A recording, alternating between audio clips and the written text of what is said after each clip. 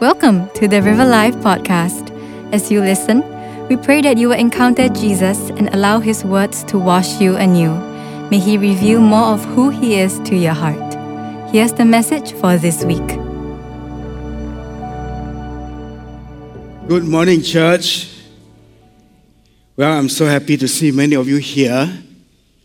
I met someone at the toilet just now, and he says, so good to be back worshiping God physically in this church. He says, so different from worshiping God over a TV screen. You agree, right? That's why you're here. That's great. Yeah, I think like Brother Sean Kong said, we're starting in July this new series about building the altar. You know, the word altar can be a foreign word to many of us 20th century Christians, right? When we talk about altar, many of you will think about your ancestor. You know, your mom and dad or your grandpa, grandma having a table with joystick and then with a picture of your ancestor or, idols before it. And we call that an altar. But I want to tell you too that altar is also a biblical concept. If you were to look at the Old Testament, many Old Testament saints built altar to worship God. And I'll give you a list of these people here. Let's have the list of them. You have people like Noah, Abraham, Jacob, Moses, Aaron, Joshua, Gideon, Samuel, David, and the Jews who came back from exile. There are two ways that they decided to build altar. One is like people like, Abraham and Jacob, their powerful encounter with God. And they decided that they'll build an altar to commemorate that experience and worship God there.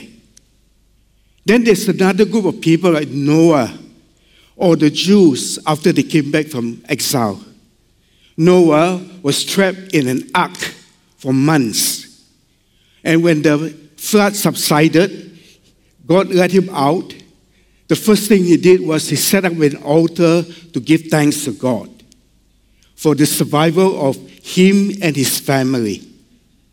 And then we look in Ezra 3. When the people came back from Babylon, they stepped into Jerusalem. One of the first things they did was they built an altar to consecrate themselves once again to God and, to start new with God, in the walk with God. So, altar is actually an Old Testament concept. But what is its meaning today? Some of you will ask. Well, Brother Sean Kong has told you, essentially, conceptually, an altar is a meeting place between God and man. It is a place where we actually have worship, consecration, sacrifice, and fellowship with the Lord. It is a place where our personality, our identity, our belief system, and our behavior are shaped when we are at the altar of God. And the Word of God changes our heart. In today's context, essentially an altar is our heart, where we decide that we are going to make space and time to be with God. That's what it means to rebuild an altar. So later on, in a few months' time, we'll be talking about setting up a family altar, for example, right? It is basically having family devotion with God. Let me show you a picture. One of my cheeky friends, when I told him that we must build an altar, a family altar, this is what he did. He said, I have a family altar already. And that is a big Samsung 72-inch screen. That is not the right altar, okay? The right altar is when you spend time with God, with your children, with your wife and your children every day. That's what I did when our children were young. So you know what an altar is? It's essentially something you create in your own heart, a time and space to be with God. Then there's another question that some of you will ask. Pastor, I thought this year we are going to talk about the river flowing, right? With the imagery from Ezekiel 47. Why are we now talking about altar in the second half of this year? It's a valid question. How is the altar related to the river flowing? If we were to look at Ezekiel 47 verse 1, we read this text that in my vision, the man, which is actually an angel, brought me back to the entrance of the temple. And I saw a stream, which is the river of God, flowing east from beneath the door of the temple and passing to the right of the altar on its south side. You see the connection between the altar and the river flowing? The river flows from the temple, and it passes by the altar in the compound of the temple. And whenever the altar is lighted up with a fire, and when worship is being carried out, animal sacrifices were made, the river flows.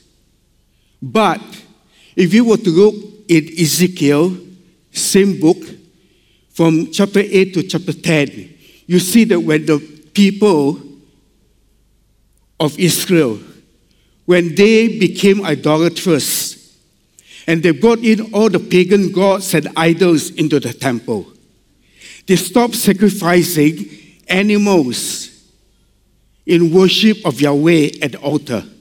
The altar was not lighted. And what happened? God wasn't worshipped, and the Spirit of God was grieved. And in chapter 10 of Ezekiel, the Lord reluctantly removed his spirit from the temple, and the glory of God departed from the temple. It's a powerful imagery of what can happen to our hearts also. Jesus, remember, said to us that, the Holy Spirit is like the living stream that flows inside us. And when we have a clean, active altar of worship and devotion, the Spirit of God flows out from us into people, touching and transforming and helping people.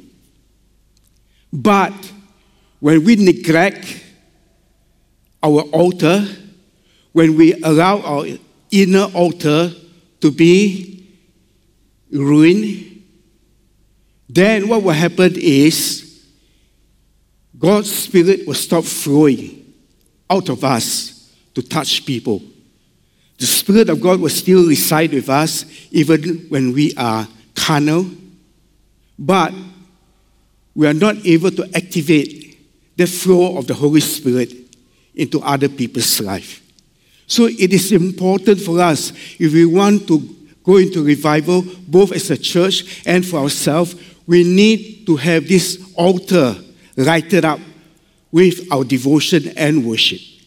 Then the Spirit of God can work and flow in us. You understand what I'm saying? Very quiet. Okay, never mind. I think you all know. I learned something about Singaporean. We are very quiet people. When I go to the Filipino to, preach, they'll be saying, "Cheer on, Pastor, Amen." They'll do that, and I get excited. Yeah. Now today, we are going to talk about Jacob and his altar. And it is an altar of awakening. Jacob, I think most of you know, he's actually the third generation of the patriarch. And he was actually the youngest son of Isaac and Rebekah. His brother, Esau, was his twin brother, born just a few minutes ahead of him. And Jacob from young, as his name described him, he was a supplanter, someone who wants to get ahead in life through deceit and cunning scheme. So what Jacob did was that he tried to get ahead of his brother Esau, who was the firstborn. And he did two things to Esau. The first misdeed he did was that, Jacob, he bought his brother's birthright as a firstborn for a bowl of stew. Jacob was an opportunist. He knew the weakness of his brother Esau. And he knew that his brother Esau was a man of impulse, a man controlled by his stomach. Some of us are controlled by our stomach. And one day, while he was cooking stew, we can have the picture of Esau and Jacob. Esau came back, with hunger after a hunting trip. And he smelled this beautiful stew that Jacob cooked.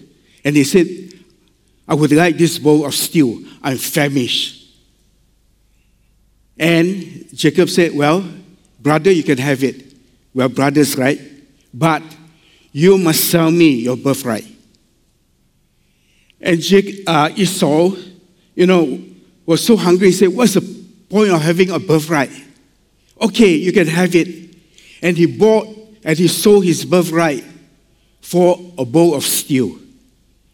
We may not understand the significance of this, but in the olden days in the Middle East, the firstborn has special birthright. And because he's the firstborn, usually he will get double portion of his father's inheritance. And he will get the best choice of the father's property, especially, farmland. And he will be the preeminent, the dominant one in the family. He will be the head after the father dies. And Jacob once said, so he tricked his brother to sell his birthright for a bowl of stew. The second misdeed that Jacob did was that he deceived his father, Isaac, to bless him with Esau's blessing as a firstborn. He dressed himself as Esau. He deceived his blind father, Isaac, and he told his father, bless me with the firstborn blessing. And Isaac smelled him, thought that he was actually Esau, and blessed him, that he will be the dominant figure, he'll be the head of the home, and that everyone else in the household will be under his subjection. And Jacob by deceit actually got the blessing of the firstborn from his father. When Esau found out, he was enraged.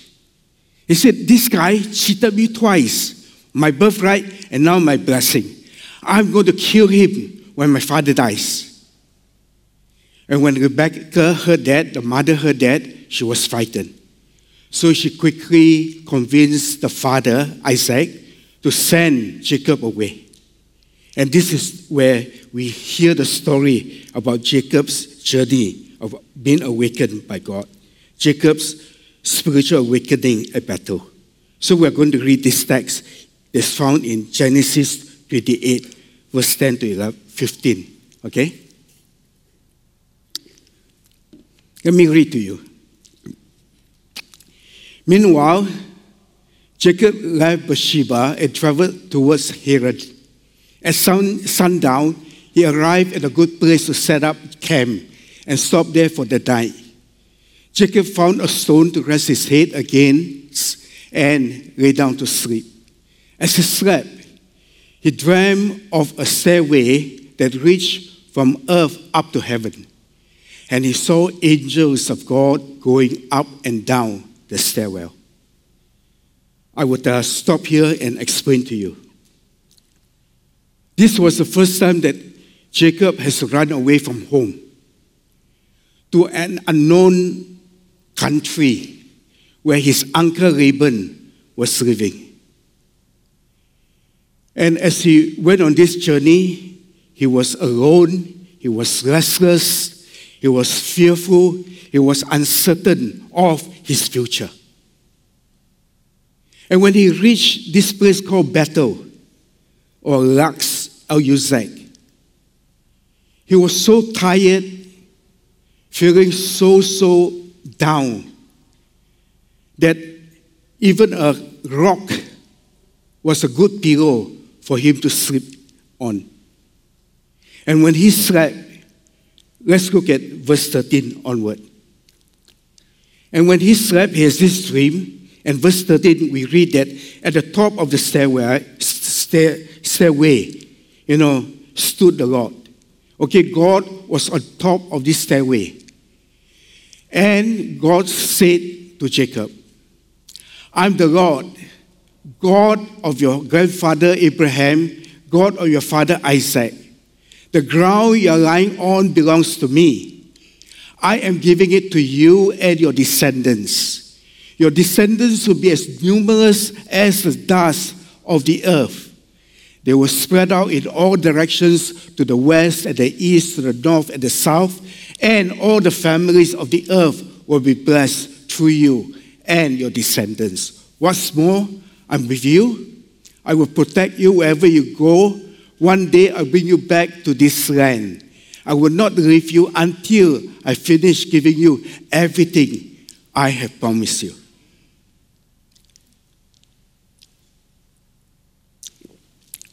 It was an awesome promise of God.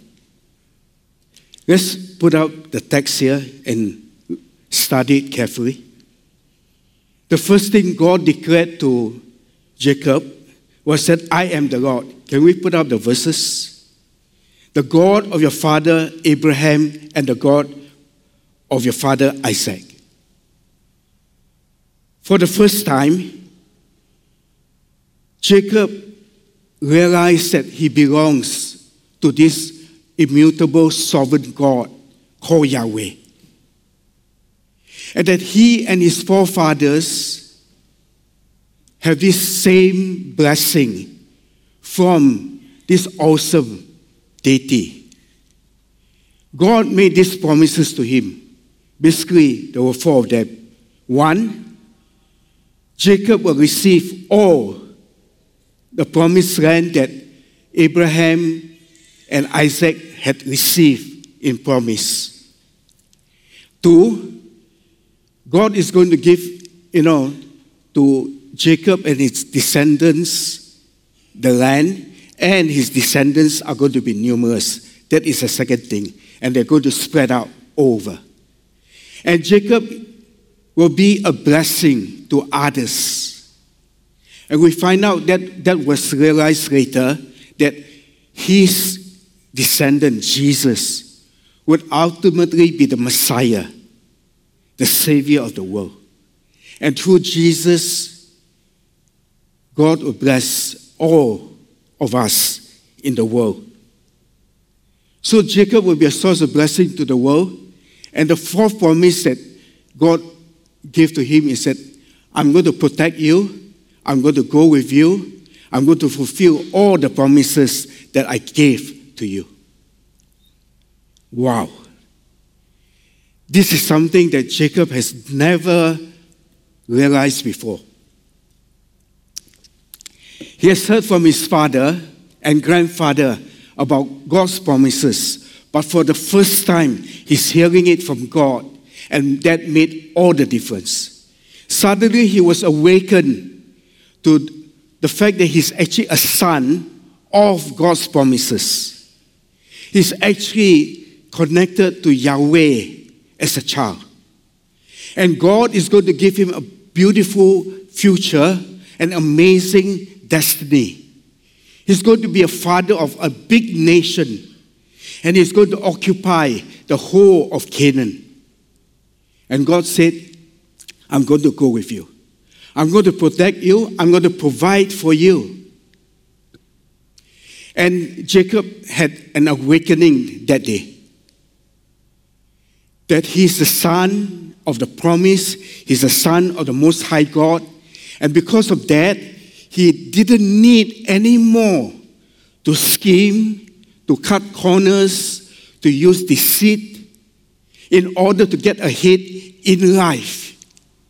He can simply trust this God to provide and to protect. And that awakening, folks, made all the difference. And what Jacob experienced, I hope we will experience in this second half of the year, that we would understand that we are also children of promises. And God has tremendous blessing kept in store for each one of us. Are we aware of that? I want to read something to you in Ephesians 1, verse 3. Paul said, all praise to God, the Father of our Lord Jesus Christ, who has blessed us with every spiritual blessing in the heavenly realms, because we are united with Christ. We have been blessed with every spiritual blessing in the heavenly realm. Do you understand what it means? I don't. But I want to find out more. You know, I begin to realize that in life, many of us have been promised blessing by God. But over time, we forget about our true identity. Oftentimes, we forget about what God has in store for us concerning our future. And because we lose that identity, we lose that life purpose, we start to strive.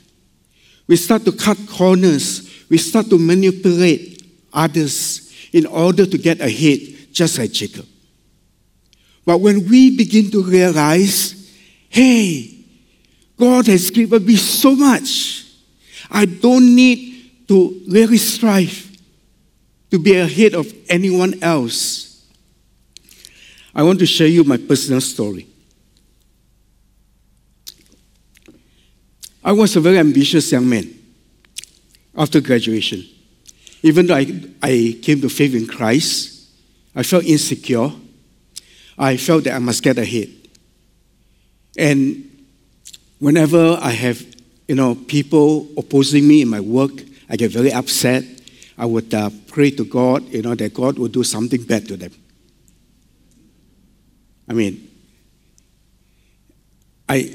In some way I say, God, you have to rebuke the person, maybe in a nicer word.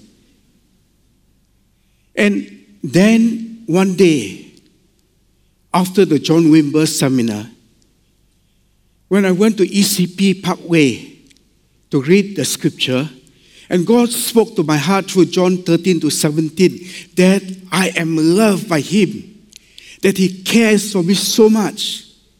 From that day onward, something broke. I didn't need to feel insecure anymore.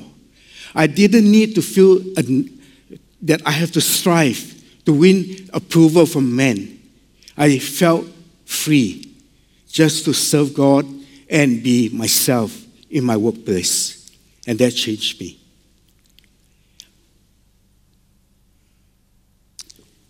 Who are we in Christ? And what are our life purposes? As I prepared this sermon, I did some research, and I was able to find some promises of God, more than 90 promises of God for all of us, children of God. And I'm going to put them into two categories today for us to look at. My identity in Christ. Who I am in Christ. Can we have this first set of slides, please? I think, David Peter is going to come to share with us the power of declaration, the power of internalizing the Word of God. And I feel that we'll start today, right? Even ahead of when he's going to conduct a seminar with us next week. I would like all of us to rise. And we are all going to speak out and internalize these marvelous promises that God has for us. So maybe at the count of 3, we can all read together, Ken? Shall we do that? Okay, 1, 2, 3. I am chosen before the creation of the world. I am holy and blameless. I'm adopted as his child. I'm bestowed with God's lavish grace. I am forgiven. I have both a purpose and a hope. I'm sealed with the promised Holy Spirit. I'm seated with Christ in the heavenly realms. Folks, just look at the last sentence. I am seated with Christ in the heavenly realm. Do you know what the implication is? I want to find out. I want to meditate on this verse, Ephesians 2:6, to understand what God has restored for me. And this is what I will do this coming week. I want to look at another set of proclamation. Can we have the next one? What are my life purposes? Let's proclaim it together. 1, 2, 3. I'm salt and light of the earth. I've been chosen to bear fruit. I'm a personal witness of Christ. I'm a minister of reconciliation. I can honor God through my marriage. I can parent my children with composure. I can depend on Christ's mighty power working within me. Father, I pray that as we read this text and as we spend time internalizing them, Lord, awaken our hearts to know what you have given us in your word. In the name of Jesus, I ask. Please be seated. I want you to look at the last sentence here. I can depend on God's mighty power working within me. Last night, as I was preparing this sermon, I was having congestion, a running nose, a terrible throat.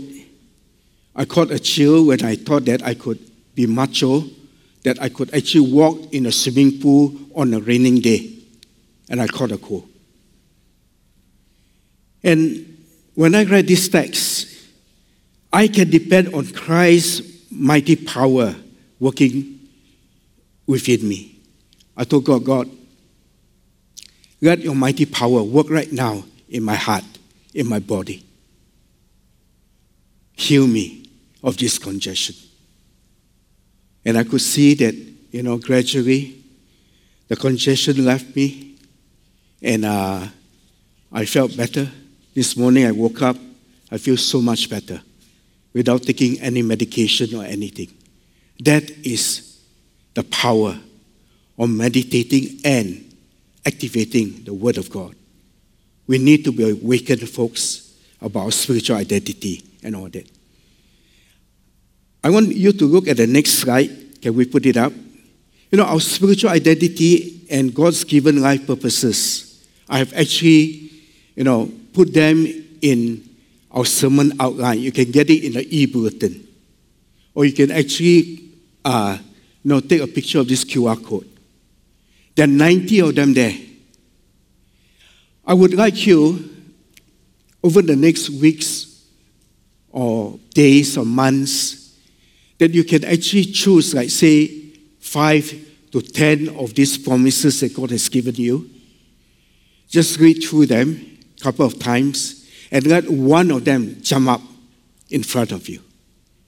And then you realize that, hey, that is one promise that I want to actually, meditate on and internalize in my own life. And when you start doing that, you're building an altar of awakening in you. And I believe that it's going to change your life. I have a few friends who sent in some testimony. I want to share one testimony with you. I have this friend who came to faith in this church, in April 2014. And at the end of the year, when he was reading John chapter 15, suddenly this text jumped out for him. And that was when Jesus said to his disciples, I no longer call you servants, you are now my friends, and I will reveal what my Father has for you. And this man said, wow, this powerful Savior, Creator of the world, wants to be my friend. And that realization really awakened him. He couldn't believe it. Then in February 2015, he was being interviewed by Pastor Thomas, for baptism. And in that time of interview, Pastor Thomas, being prophetic, shared with him that I sense that God wants to say three things to you. One, you're deeply loved by Him. Your sins have been forgiven. And three, Jesus wants to be your friend. And this friend of mine, he was shocked. How could Thomas know what private conversation he had with Jesus? And he began to realize that the Christian faith is real. And if Jesus, the Savior of the world, will be his friend, he's going to live his life with utmost devotion, obedience, to the best of his ability. And I've seen this man grow over the years. Friend, there's power when we awaken at the altar to realize the promises that God has for us. Now I want to come to the second part. What is Jacob's response to God's revelation? We're going to read Genesis 28, verse 16 to 22.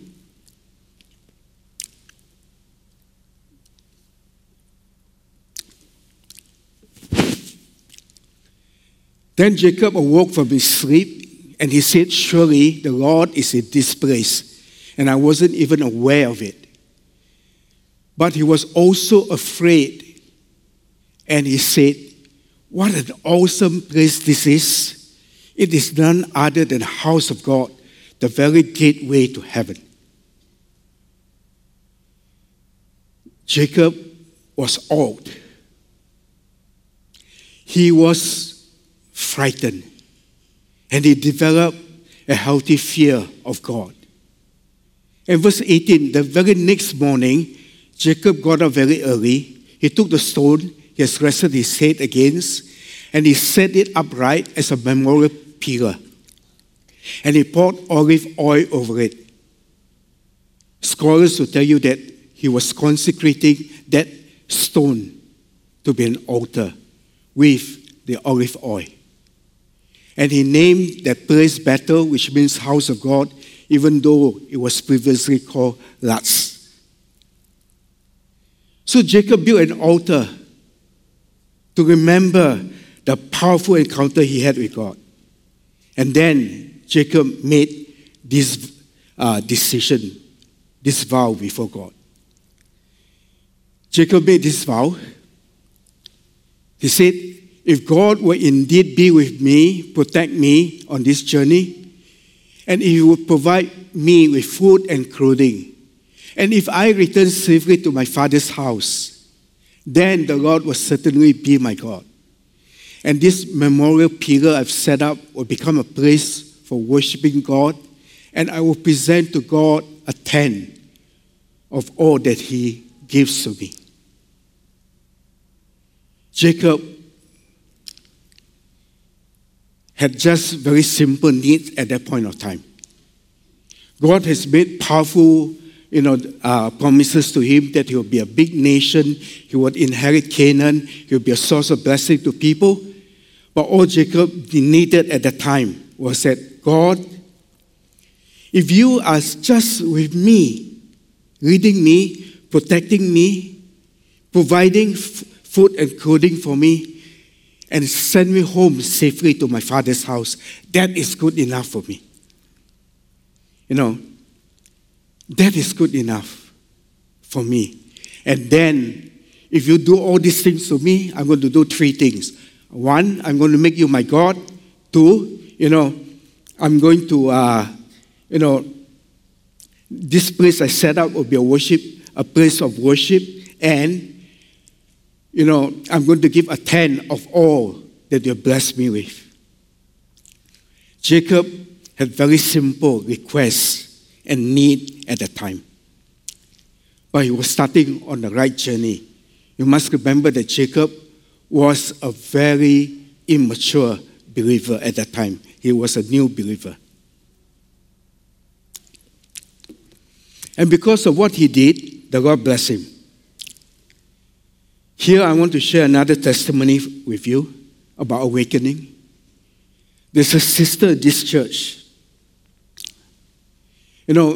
She said in 2015, when she noticed that many of her girlfriends are either attached or got married, she got a bit stressed about her singlehood. And she was looking around for Prince Charming. Then one day at a prayer meeting, she encountered God and God spoke to her heart. And she felt God saying, I love you deeply, and you are secured in me. I will bless you. And that awakening made her realize that, hey, God is enough for me. I will serve God and walk with Him, not regardless of whether He give me a Prince Charming or otherwise. I won't want to look around anymore. I will just focus on walking with God. And guess what?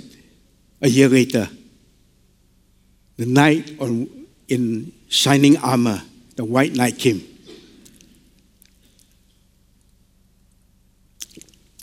They got married, and today she's a happy mother of 2 sons. God meet us wherever we are. And I want to say to you that when you make God the Lord, the main focus of your life, you'll be surprised what God will do for you. From that day onward, we're coming to the last part, the second last part. Jacob was never the same from that day onward. He began to depend on God as he faced life challenges.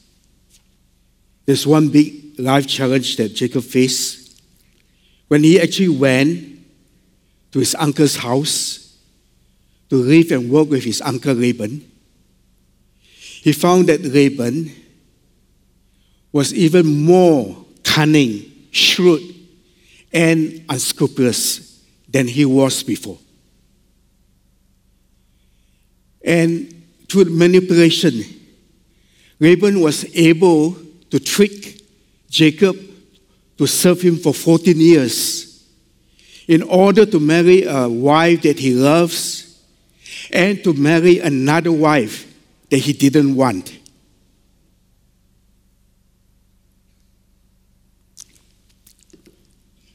And then Laban again manipulated him to serve another 6 more years, a total of 20 years. That 6 years, would be his wages. That 6 years will be a time for Jacob to accumulate his wealth.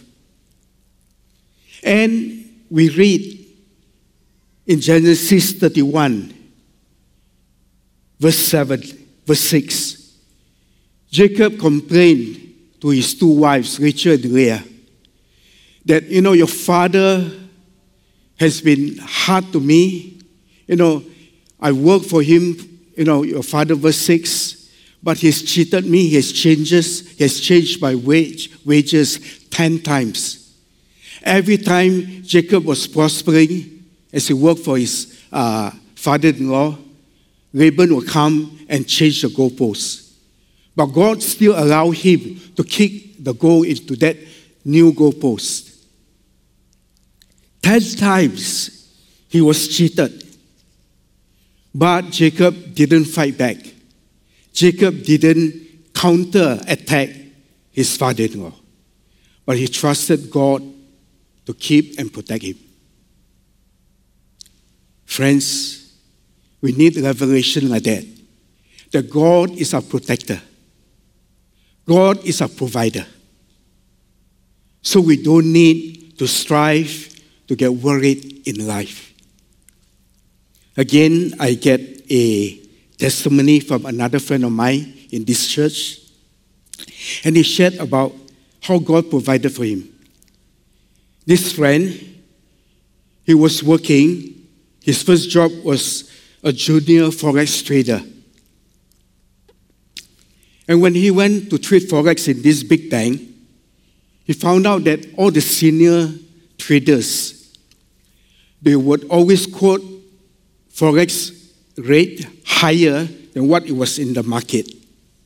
And that was cheating in some ways. So when this friend of mine actually approached his senior and asked them, why do you do that? They said, why not? We get bigger cut in the margin, we get bigger profit, and we get bigger bonuses. But he felt that this wasn't right. It is dishonesty. But to his colleagues, it's okay, as long as you're not found out. After a while, my friend felt very, very troubled inside. And one day, he was reading Matthew 7, and verse 16 stood out, that a good tree must produce good fruits, and it must be seen by others to be good fruits. So this friend of mine, he decided that, okay, I'm going to step up in obedience. I'm not going to work in such an environment anymore. He resigned from his job, even though his wife was pregnant with the first child. And he felt that he has to trust God to give him a job where he can have honesty and integrity. And God, he said, was humorless. God gave him a job where he would have the best 100% integrity, 100% honesty. He managed to get a job with MAS, our Singapore Central Bank. That is a place that, you have the best honesty and integrity. Right now, this friend of mine is running one of the largest fixed income department in one of the main financial institutions in Singapore. God bless us when we allow him to take over our future. I want to come to the last part, Jacob's return to his altar. After 20 years of serving, God, in Genesis 35, verse 1, said to Jacob, get ready to move to battle and settle there. Build an altar there to the God who appeared to you when you fled from your brother Esau. And when Jacob heard that, he called all his household. 3 things you need to do. 1, today you must get rid of all your pagan idols. Remember, Laban was an Aramean, okay? They have a lot of idols. Purify yourself. Put on clean clothing to signify that you are a new person. We are now going to battle. We are going to build an altar to the God who have answered my prayer when I was in distress. He has been with me wherever I've gone. Jacob went back to battle. And he built an altar there to worship God. And then in verse 9, in verse 9, we read that God appeared to him again at Bethel. And then God gave him a new revelation.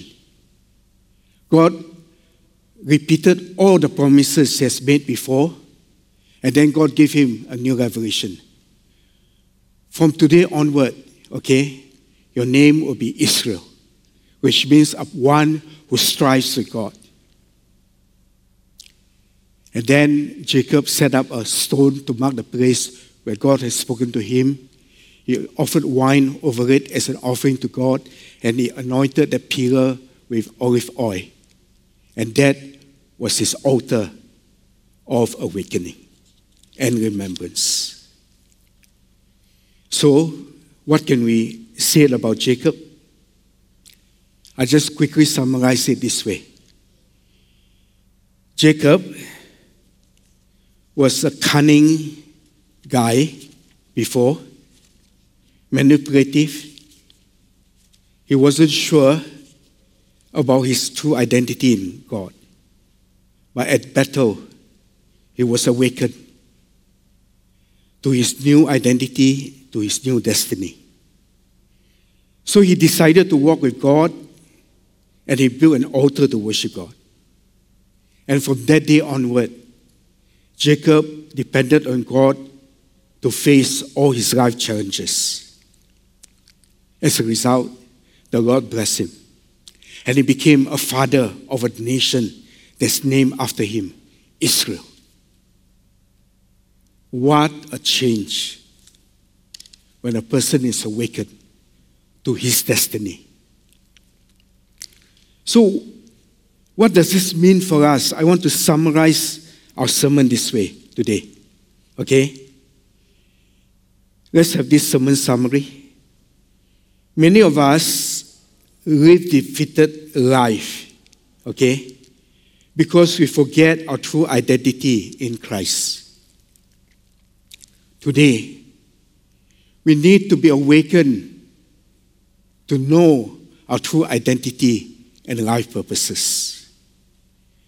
And when we are able to do that, we are able to live for God and experience His abundant life. So church, today, I appeal to you. Let us return to that altar of awakening and find our true identity and destiny. How can we do that? 3 very simple steps that we can take, where from a pussycat, we can become a lion. Can we have the next slide? How do we return to our altar of awakening? Let's make a determination to set up an altar to encounter God. Pray for God to give you a fresh encounter. I always ask God for fresh encounter. The second thing is meditate on the scriptures concerning our spiritual identity and purposes. I've given you 90 of them. Take time over the next month to meditate on them and see those verses that God, has put into your heart, the identity verses that jump in front of you. Meditate on them and then actualize them. The third thing is live out that conviction with the power of the Holy Spirit. I want to say this to you. Like Jacob, if we were to be awakened through scriptures on what God has for us, we will be very different people. We're going to take the communion soon, but as we get ready for the communion, I just want to share another testimony with you. By the way, all this testimony that people have sent to me, they've given me permission to share them with you. There's a sister in our church. She said she grew up in a big family. But somehow, all the years in her life, she has always felt unloved, odd, and not being appreciated. And she would have this dark, sad face that her mother would describe as dark-faced goddess. And she said she would always have to strive in order to get affirmation from people. She'd be reserved, she'd be quiet. She always felt left out. In her mid-40s or late 40s, her mother shared with her that the mother tried to abort her when she was in the womb. And she was so hurt by her mom's confession. Yet she loved her mother deeply, and she decided that she would, forgive her mom. A few years later, when she was having prayer ministry, God broke in and showed her that at the time when your mother decided to abort you, I was there with you. I was there to protect you in the womb. You are beautifully and fearfully made, wonderfully made. And my hand is in you, even though you still was unborn. And that revelation made her realize how much God has loved her. It was an awakening in her heart. And then she felt so significant, she felt so loved, she felt so accepted. And something broke over her sadness, over her sense of being unwanted. And today, every now and then you'll meet her when she greets you outside. And she'll be smiling, from ear to ear. That is the power, my friend, of being awakened by God. And I hope that all of us today will make it an effort to come before the Lord and say, Lord, awaken my heart. I want to know you better. I want to know your promises better. I want to actualize all that you have promised to me. We're coming to the table right now of God. And we're going to take the communion together. I want you to just, right now, just bow your head, close your eyes, and talk to the Lord Jesus.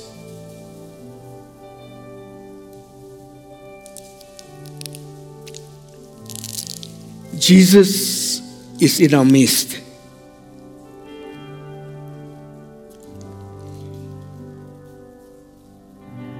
You have heard the sermon. Would you make a response to the Lord who have died for you?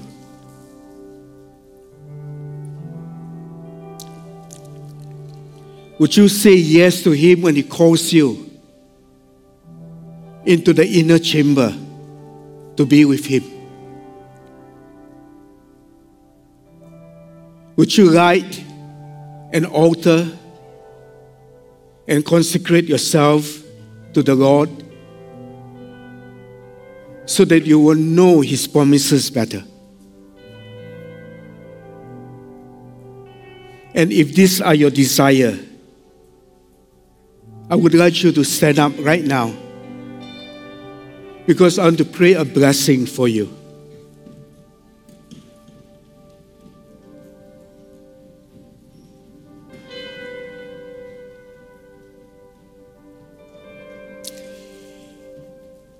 Father, I want to thank you for all my brothers and sisters standing up. Lord, saying that I'm going to rebuild my altar. I want to be awakened by you, Lord, through your promises in scriptures concerning my life, concerning my identity, concerning my future. And here I am today, yielded and consecrated to you. Father, as they do that, I ask that you would honor their faith, their decision, and today, God, you will change them as they rebuild this altar of awakening. God, move in their lives and let them see the beauty and the wonder of your word and your promises. So bless them, Lord, with your Holy Spirit. In the name of Jesus, I ask of you. And God's people say, Amen. Let's come to the altar right now. And let's partake of this bread and this cup. I'm going to read to you 1 Corinthians 11. What Paul said to all of us as we partake of this bread and the cup.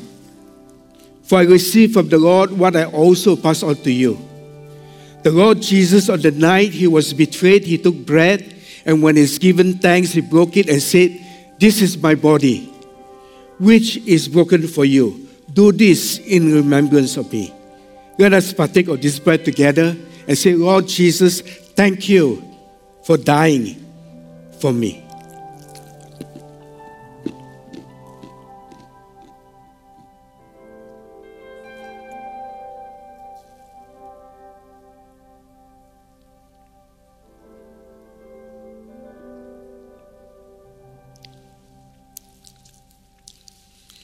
In the same way, after supper, Jesus took the cup, saying, "This cup is a new covenant in my blood. Do this whenever you drink it in remembrance of me. For whenever you eat this bread and you drink this cup, you proclaim the Lord's death until he comes." As we take of this cup, let's say to the Lord Jesus, "Thank you for shedding your blood for the remission of my sin."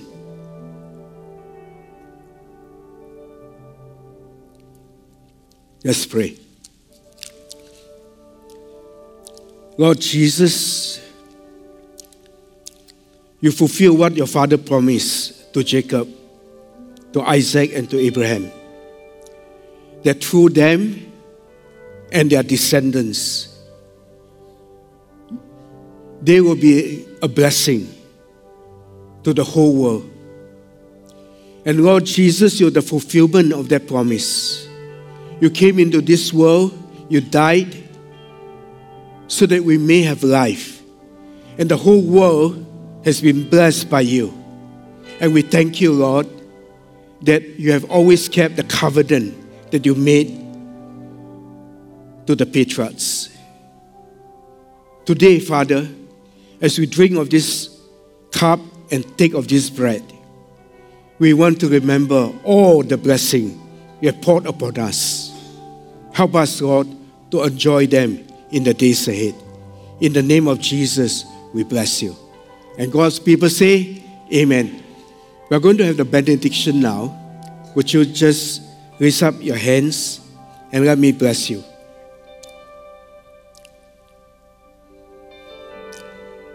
May the God of Abraham, Isaac, and Jacob be with you, that as he made his covenant with Abraham, in many ways this covenant would also be real spiritually for you all. May Jesus, our Savior, enlighten your hearts as you spend time at the altar of awakening.